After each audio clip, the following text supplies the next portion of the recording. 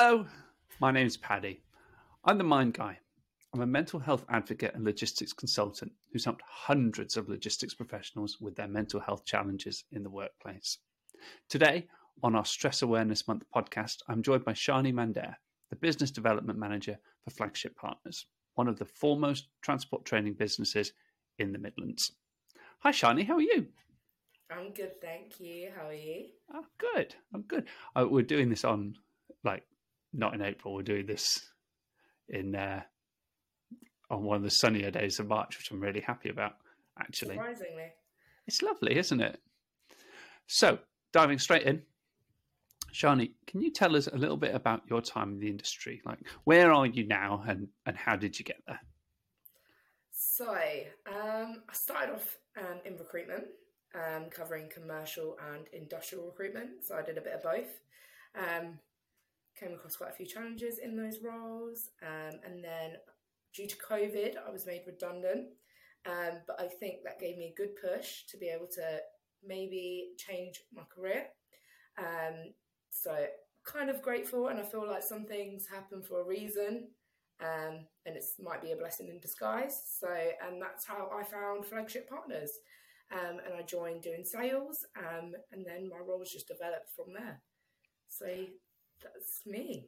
Nice. I think a lot of people I was semi-made redundant during COVID as well. It was a really weird one because I think a lot of people use that, so it sounds like you did as well, use that as a bit of a push to do something different. And that, for me, that worked. And it sounds like it worked for you as well, which is nice. Definitely, yeah.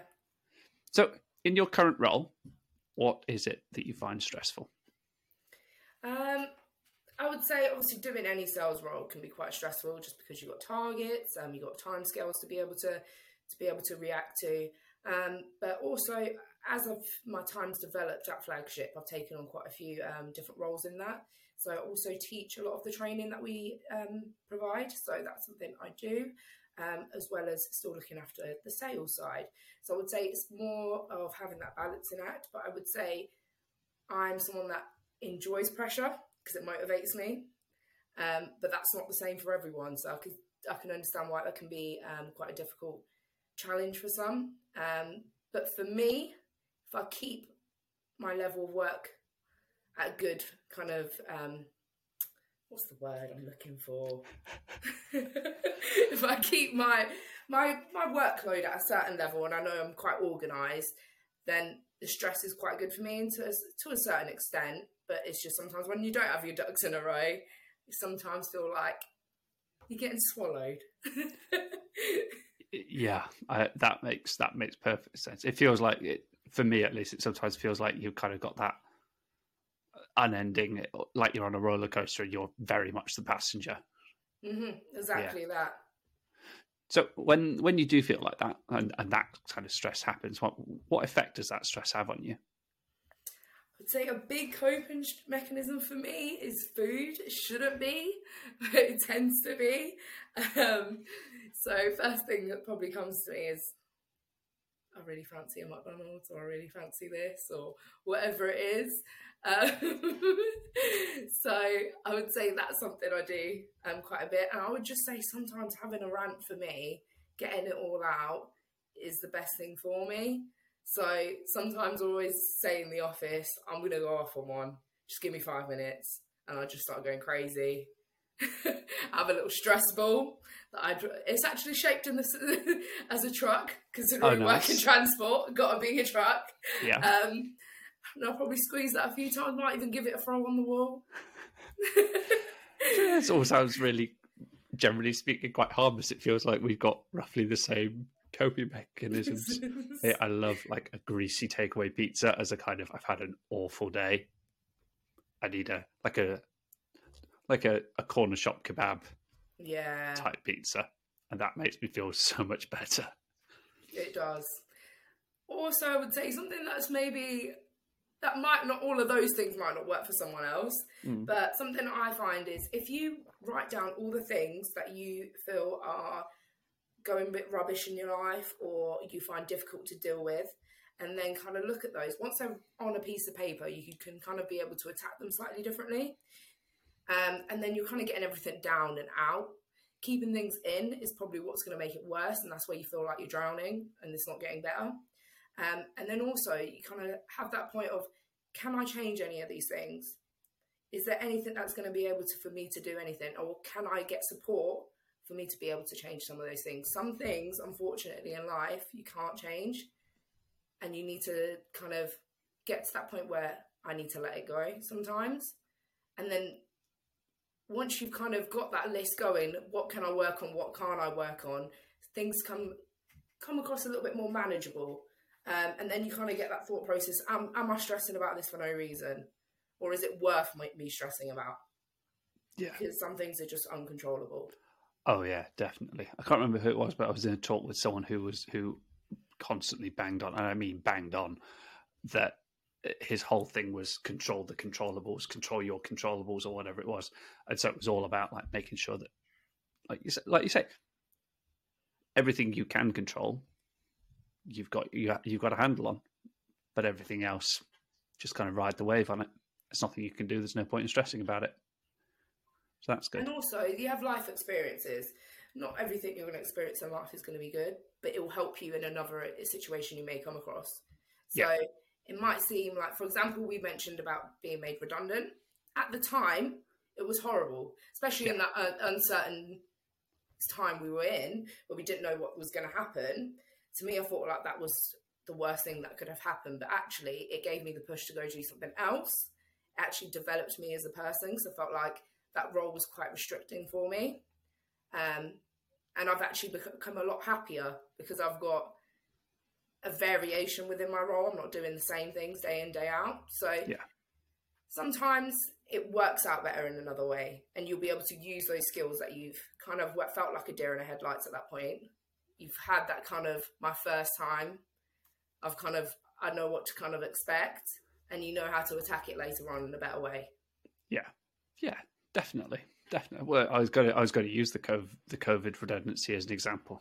Like, me particularly, I never would have thought of making the jump, but then obviously I got pushed. There was no other way to do it. So yeah.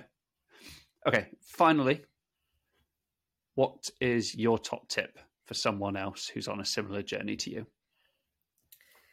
I would say talking to others is key.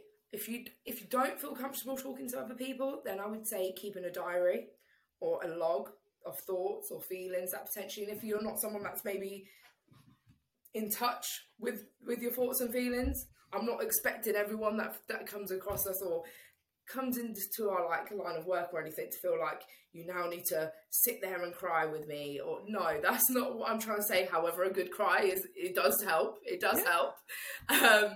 Sometimes it's just writing down, what have you achieved today? What can be left till tomorrow? And what could be left till next week? So you kind of got a more manageable kind of to-do list, because I know I have an urgent to-do list and I have a general to-do list. Things that need to be done, but is it a time constraint thing? Maybe not.